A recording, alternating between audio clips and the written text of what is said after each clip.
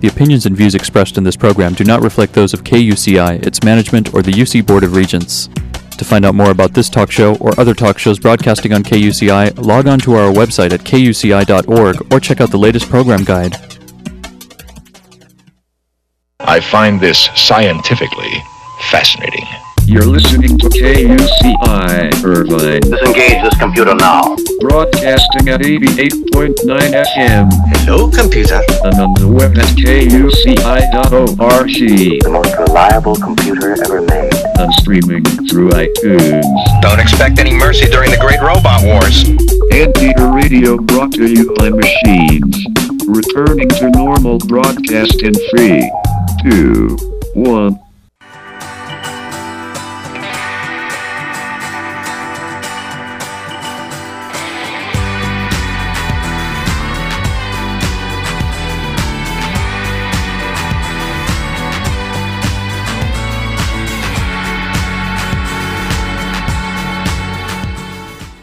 Good morning, you're listening to KUCI 88.9 FM in Irvine. I'm Janine, and this is Get the Funk Out. Hope nobody's in a funk this Monday morning. I want to tell you about a special guest who's standing by to join me. He was on a long time ago. His name is Ron Judkins. He's two-time Academy Award winner for his sound work on Jurassic Park and Saving Private Ryan, and he's a director-writer of Finding Neighbors, and he's back to chat about the latest news with his film. Good morning. Good morning. Thanks for calling in, Ron. It's my pleasure. How are you? Great. I really enjoyed having you on before, and I know there's been a bunch of great news happening with your film, so I wanted to have you back on. Right. Well, thanks so much. I'm sitting on a hillside in North Carolina in brambles about 3 feet tall. My wife has a house here, and we just got here last night to work on her house and spend some time here. So that's nice. I had to walk up the hill to find a good place for a cell signal. But it's better than a chaotic, Starbucks or whatever in, New York City. Yeah, exactly. It is beautiful. The sun's come out and the birds are singing, and it's amazing. It's so nice. That's so nice. So tell the listeners who are not familiar with Finding Neighbors a little bit about the film. Well, my normal job is I do sound. I record dialogue for movies on the set, and I think I've worked on 13, 14 movies with Steven Spielberg, and I've won some awards for this work, and worked on movies like Schindler's List and Saving Private Ryan. But I've always wanted to make my own films. I made a film in 1999 called The High Line that went to the Sundance Film Festival, and we sold to Showtime, and I thought that film was going to be kind of a breakout for me in terms of making other films, but I have come to find that over the years that I'm attracted to material that's not necessarily commercial. That's so okay, yeah. It took me about, 12 years to put another film together, and I had done traditional development and gotten an agent and all the things that you're supposed to do in Hollywood to be a director or a writer-director, and none of those projects had come to fruition. So about 4 years ago, I got together with my wife, Jennifer, and our neighbor across the street, Judy, and we just said, let's make a movie. So we got this movie in our neighborhood in Los Angeles and just made it for almost no money. And it took us about 3 years to make the film, and we started putting it on the festival circuit, started winning some awards with the film, and just recently, 9 months ago, signed a deal with Strand Releasing, and the movie came out last Tuesday, on all the digital platforms, and we're doing very well, and I'm just so excited that the film is finally finding its audience. Congratulations. That's huge. It is huge. And I have to say, I feel lucky because I'm able to, or have been able to, at this point, kind of work in a couple of different areas of the industry. One is my sound work, working on huge movies where, crews get paid and films get made and people travel, and then I have another foot in it's what we call micro-budget film world. And I have to say it's very difficult for people who work in micro-budget films, and these are films that go to Sundance, and, they get releases like Finding Neighbors, but they don't make, it's really difficult to make a career making these micro-budget films. So It's great that we have been able to find distribution with a company as good as Strand. Strand has been known, and originally, 20 years ago, they got into the industry distributing gay films, and then they got into foreign films and indie films, and we're just pleased that the film is getting out there, and there's a good possibility the film might pay for itself. Oh, good. That's an amazing win. Let me ask you a question. So let's say a film goes to Sundance. Obviously, the idea is, the great idea would be like Fox Searchlight picks it up, right? Right. Okay, so, and that's why you're saying it's so hard to make a buck on these films, because it's, the chances of that. Well, I liken it to the old days of the oil business in drilling wildcat wells. And so you'll go out and drill 40 wells that are dry, and then you might hit one that, pays for the rest, or actually, does make money. My stepfather was in the oil business in the 40s and 50s, and, so many times he'd go bankrupt and then just be on the brink of disaster, then something would happen, and he would, drill a well that would be successful. Sundance is like that. The festival of the indie world is like that. There's so many films that are good films, that are quality films, and so even at Sundance, there might be 200 films at the festival, probably, or 300 films, and maybe 20 films in the dramatic competition. Maybe 2 of those films in the 20 get bought by a Fox Searchlight or, do some business at the festival. So those other 18 looks for distribution, maybe they self-distribute, but those 18 or those 300 are the tip of the iceberg. There were probably 4 or 5 or 6,000 films that were submitted. Granted, a lot of them may not be great films, but a good amount of them are great films. Sure. Or good films, So I'm talking about, it's almost like the 1%. We talk about our culture and the 1% and the 99%. The film industry is kind of like that in a similar way. The indie film industry, that is. There's maybe 1, 2, or 3% do pretty well, right? And then the rest are sort of struggling. So, but even as a filmmaker, as a producer, or a director, or writer, you might make 4 or 5 films. I have a friend Henry Burial, who made a film called Somebody that was at Sundance the year before mine, way back. I mean, he's been back to Sundance a couple times. He's an Uber car driver at night. Oh, really? Just to make ends meet. And he's a good working filmmaker who's had films distributed. Interestingly enough, he just finished shooting a film about his experiences driving the Uber car. It's totally interesting. That's interesting. But, so anyway, you use what you have, and you do it because of your passion, not because you're trying to make a buck. But at the same time, you as you know, you need to make a living. Exactly. It's interesting. I'm featuring on the second half of the show people from the Laguna Beach Film Festival, and it's mostly shorts. Have you worked on any shorts? No, I haven't. The shorts are a really good way to get noticed. Yes. And to use as a calling card. Interestingly enough, though, if you do a 15-minute short, a 3 or 4 minute short's a whole different thing. But if you do a 15-minute short, if you put in twice the effort, you can actually make a movie. Yes. Because it's to make a 15-minute short, it's so much worse. It's daunting. So I've had friends that do it, and I said, well, why don't you just double down and make a film? Because at least a movie can still be used as a calling card. Exactly. But it does have a chance of making some money back and being distributed traditionally. Right. I know, because a 15-minute short, I mean, I don't know where that really goes. Right. I mean, that'd be a good question for your next guest, but they get packaged in anthologies, and there are websites now that feature shorts, and there are Sundance branded shorts, where they're curated. So there are places for them to go, but I never had a desire to make shorts. I had a desire to make movies. Right. Well, and it really is a labor of love. I mean, you get an idea and you can't get it out of your mind. I know I'm working on something and it's ridiculous how long it's taken me. I'm into the second act and I've rewritten it. I went to the UCI screenwriting program. And, sometimes when you walk away because you have other stuff going on and then you come back and you completely have a better perspective. Oh, totally. That's something I always tell writers and filmmakers, because for me, I've maybe written 30 scripts over the years. The first 10 were horrible. You write them to learn how to write. Yes. I'm not saying that yours is going to be horrible, but... No, but usually you write crap. I mean, that's really the bottom line. And I would show these early scripts, and people would go, well, I don't know, Ron, blah, blah, blah, blah. And I go, no, they're wrong, And then 10 years ago, I'd pick them up again and go, oh, my God, they were so right, Yes. because you lose your objectivity. You do.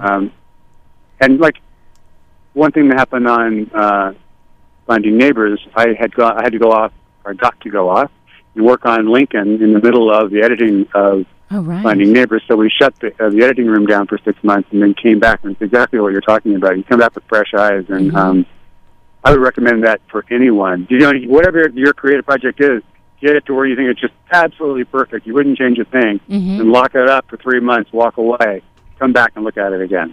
Well, and then also you can look at it from so many new perspectives. Let's say an acting perspective. You can change your dialogue, whatever. You're right. You're absolutely right.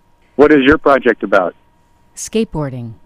It's actually a comedy. Yeah, it's a comedy, and I'll share it with you offline. But yeah, I've been working on it a while, and it kind of took a different turn, and I thought, I'd have to make the characters more dynamic and think about how people are in this day and age. And I just walked away for a while. And then if you also watch more TV and watch more movies, you get inspired, obviously. Right. You either get inspired or you get depressed. True. When people say, how come you're not done yet? Right. So where would you like to see this film go?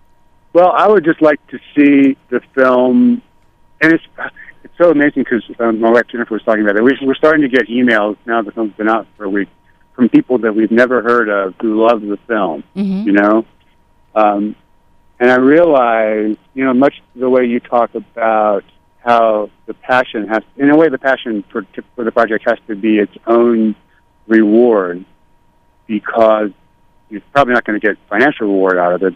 So you just have to love the process. But I'm finding that one of the reasons I made the film was for people like me who were kind of in middle age, who felt like creatively their life was maybe not over, but basically over, Right. Because you get to a point where people aren't responding to the material, or there's this whole depressive cycle that I think people get into where there's not much feedback, and the culture, you feel that the culture doesn't value you because you're at a certain age or a certain place in your life. Sure. And there have been flashes and hot points with people at the festivals where I remember a woman stood up in Richmond and said, "You know what? I'm so glad you made this film." I said, I haven't painted in 20 years. My paints are in the attic. Tonight when I go home, I'm going to get my paint done. I'm going to start painting again. Oh, look at that. You never know how you're going to inspire somebody.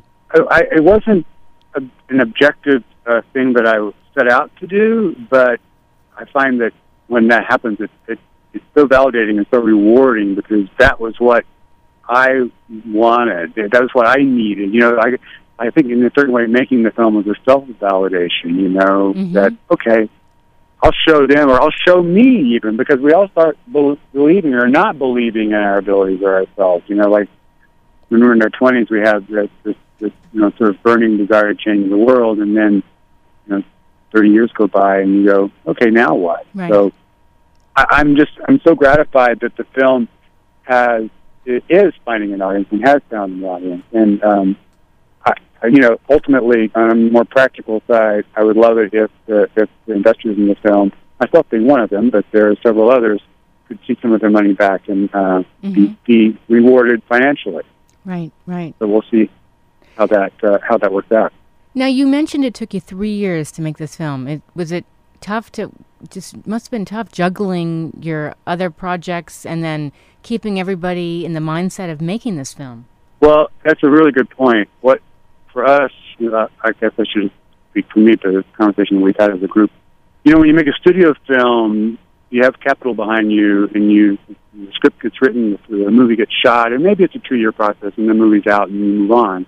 When you're making an indie film where you're sort of raising money as you go, you have, a time when you're shooting, then you shut down, and you start editing, then you shut down, and in a way, parts of that process are beneficial because you do, like we've already mentioned, you do come back with objectivity when your intentions are taken away. Yes. But as an artist, I think it's hard to maintain that same passion 4 years later that you had when you were sitting down to write the script. Yeah. So it's been interesting to be involved with a process where different parts a couple years later, this happened not so much in the editing, because in the editing it's all coming together and you're seeing the film come to life right in front of you.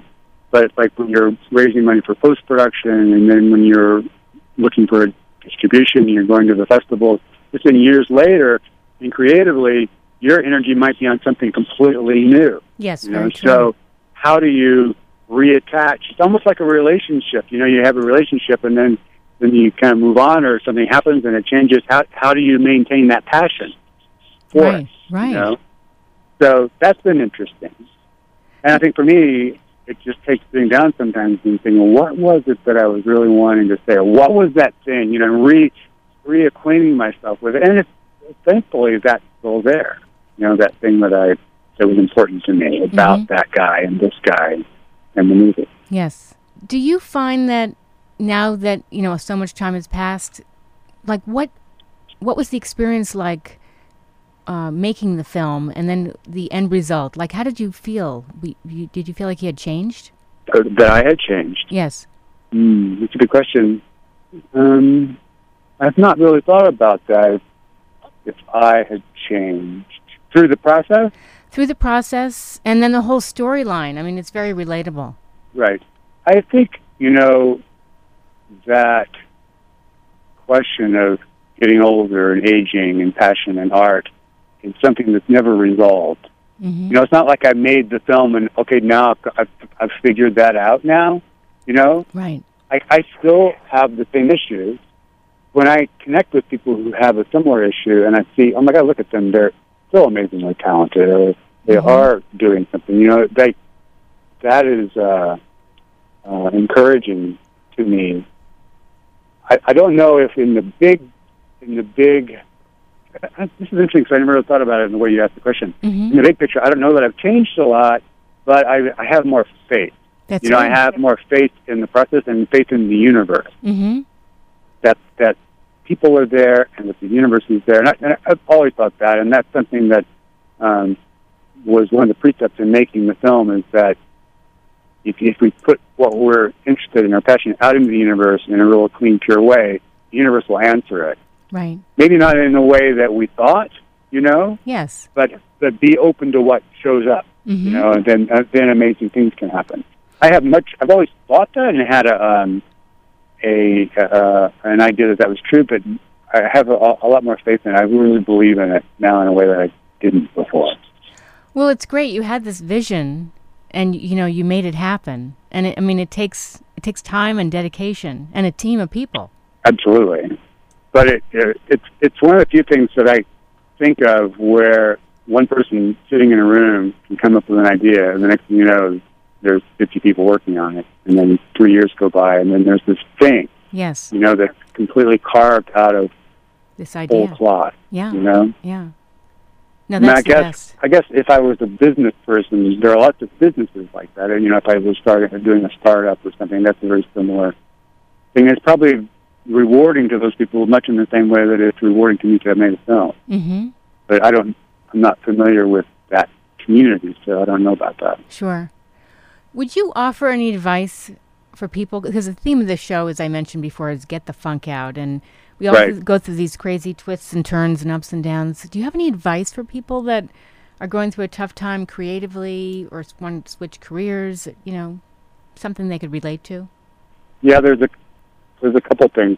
I had something in mind because I thought I knew what you were going to ask, and then at the end you asked a slightly different Okay. question, which is good because Okay. it gets me off my talking points. I think, and sometimes it's the hardest thing, but my advice is don't be afraid to reach out and tell someone what you're going through. Mm-hmm. Because for me, and like even as I say that, I hadn't thought about it, I feel this sort of welling up of emotion. Yeah. I think we'd all become these islands, you know, these islands of individualism, and maybe I'm embarrassed that I feel depressed, or I'm embarrassed that I don't feel connected to people. But if there's just one person you can reach out to and say, you know what, this is what I'm going through. Yes. I'm not asking you to fix it. I'm just asking you to listen. Yes. I agree. So many times that just opens up a door, maybe not with that person, but it just opens up a door with yourself, too, to be honest with yourself and to start taking steps. That's great advice. You know, because sometimes we need a sounding board or just knowing somebody's there to listen. And sometimes, for me, I'll have a nagging emotion or a nagging feeling about something, and I won't even know what it is until I describe it or until I put it into words. And until I put it into words, it's just lurking back there, you know? And it's almost like as soon as I put it into words and get it out in the open, I can start to let go of it, you know, and start to move on. That makes sense. Yeah, we're such complicated people. I So, guess. go ahead.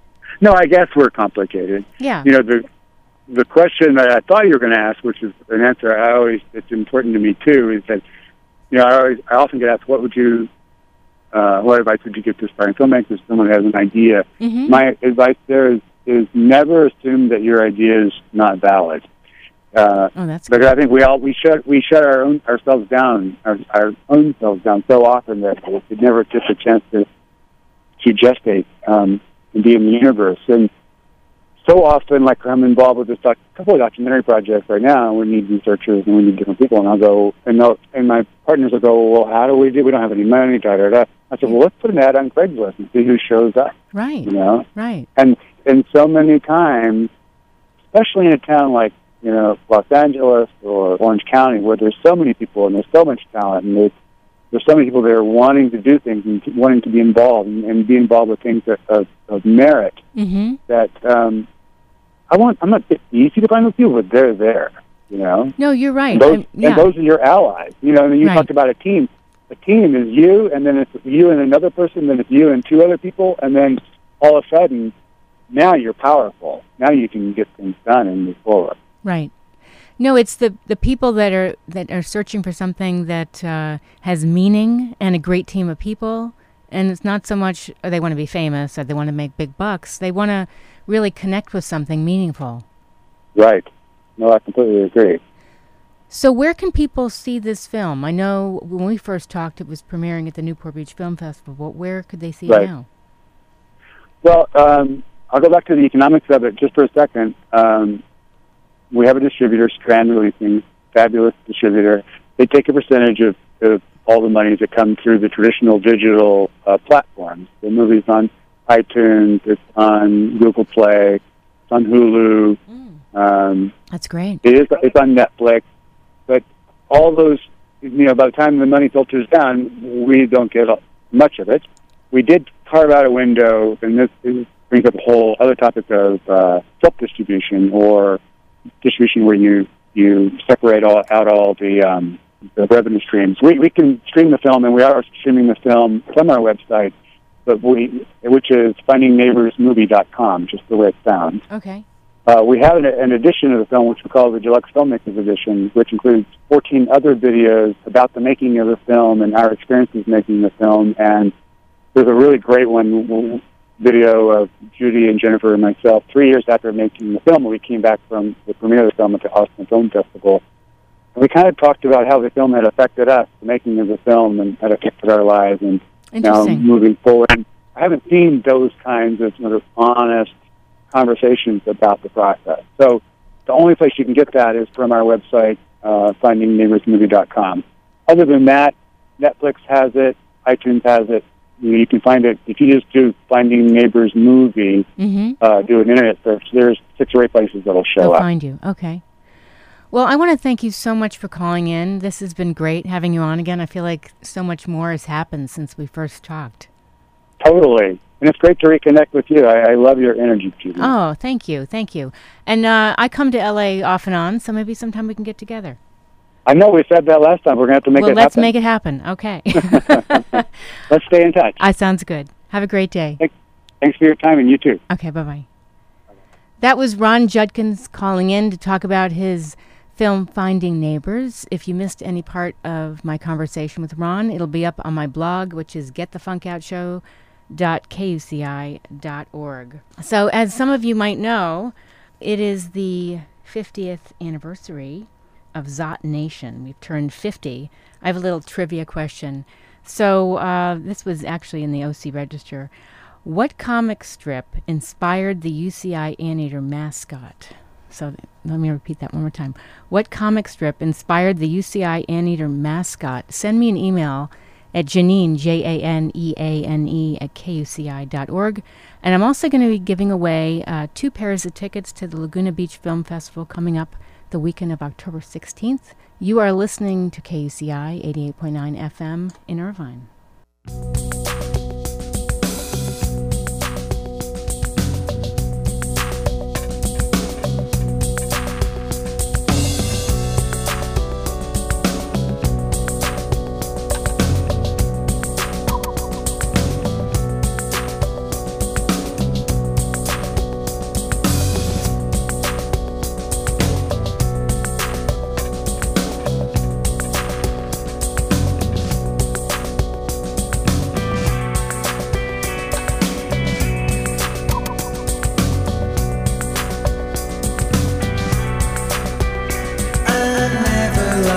Fact